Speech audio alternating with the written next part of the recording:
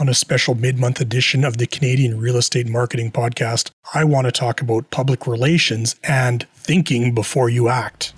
Welcome to the Canadian Real Estate Marketing Podcast. Listen as each episode explores ideas and tactics that real estate professionals can use to get more clients and make more money. Here are your hosts, Paul Polson and Val Lebrecq.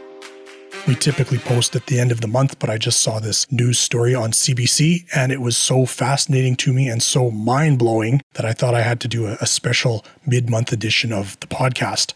It's Thursday, May 6th as I record this, and the CBC just had a story about a man from near Chilliwack that was trying to sell his lakeside cabin. He had hired a realtor to do that job for him, and the realtor did manage to get him a buyer. But when the deal fell through, the realtor and the brokerage are now suing the seller. I'll add a link to the full CBC story in the description, but the short version is that the buyer had put down a sizable deposit of about $70,000, and then when the deal went to close, that buyer evaporated and that deposit was forfeit.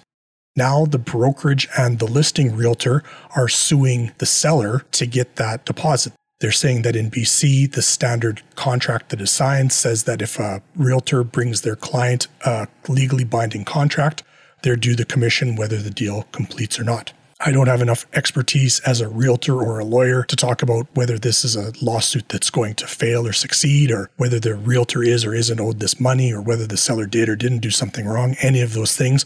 All I'm looking at is at the end result and where we're at right now.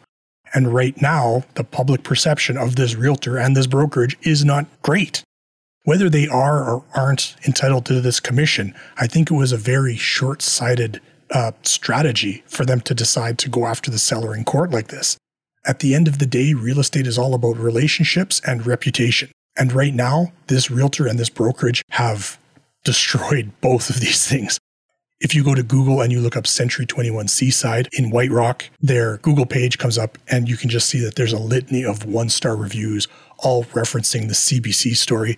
The same for the realtor. It's just not really a good scene. And in a best case scenario, the brokerage and the realtor would have stood to have gained $70,000 that they would have split between the two of them some way.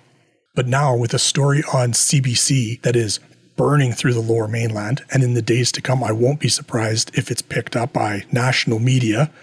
This brokerage and this realtor are not growing their brand and their reputation as being capable professionals that go the extra mile to help out a client. They're coming across as predatory.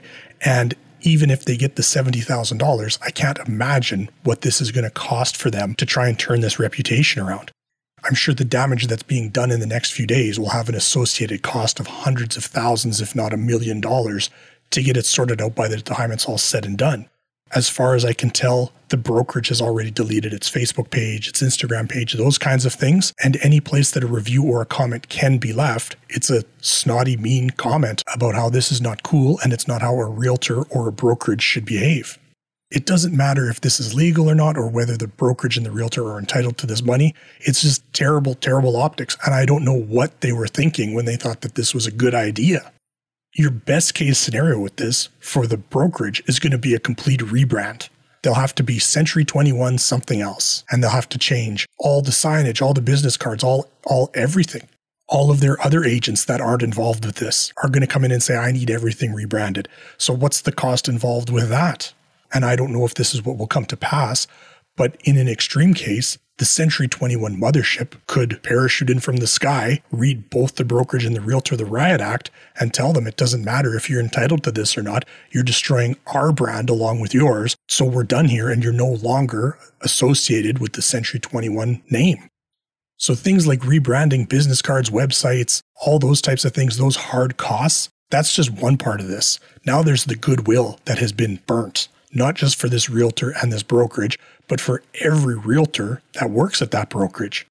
If you're like 95% of agents that want to do a good job for their client and you're working at the brokerage, this is just an anchor that's going to hang around your neck and you're not going to stay there very long. You're going to get the hell out of there and go someplace else so that you can say, no, I wasn't part of that. This wasn't my doing. It was a bad idea. I would not sue a seller if something like this happened. It's untowards. And even if it's legal, I don't think that it's right. On the podcast, we regularly talk about thinking about what types of videos and marketing and persona and everything else you want to put out to the world so that you're attracting the sellers and buyers that like you and like the way that you do business. But these considerations don't all just revolve around marketing. You're essentially a public figure now when you're a real estate agent, and conceivably whatever you do could be held under a microscope, could wind up on the 6 o'clock news on CBC. It could turn into a huge story. And before you take an action, you need to ask yourself, is this really beneficial to my business? Is this the brand and reputation I want associated with me? It is beyond me how seasoned professionals could think that this was a good idea, that this was a great tack to take. $70,000 is a lot of money. Don't get me wrong. This is not once in a lifetime, one final score. If I can get this money from this seller, I can retire and buy an island in a private jet. This was not the type of money that sets you up for the rest of your life. The arithmetic here that was done is just mind-blowing to me, that somebody looked at it and said, yes, I will wager my reputation, my career, my brand, and everything else for my split of $70,000. If the story on CBC is accurate, this is crazy talk. I can't believe it.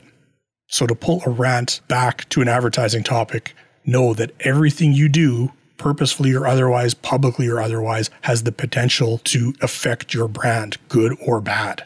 So whenever you're thinking that you're going to take an action, whenever you're considering a certain behavior or a course of action, you need to think about how this could conceivably benefit or blow up in your face if it ever gets out into the public.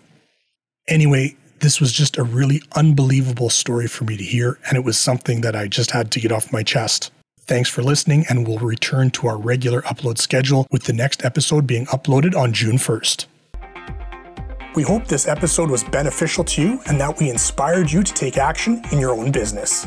Sign up for our newsletter to be alerted each time we post a new podcast and for links to our website and social accounts. We're Paul Polson and Val Lebrecq, and this has been the Canadian Real Estate Marketing Podcast. Thanks for listening, and we hope you'll become a regular listener.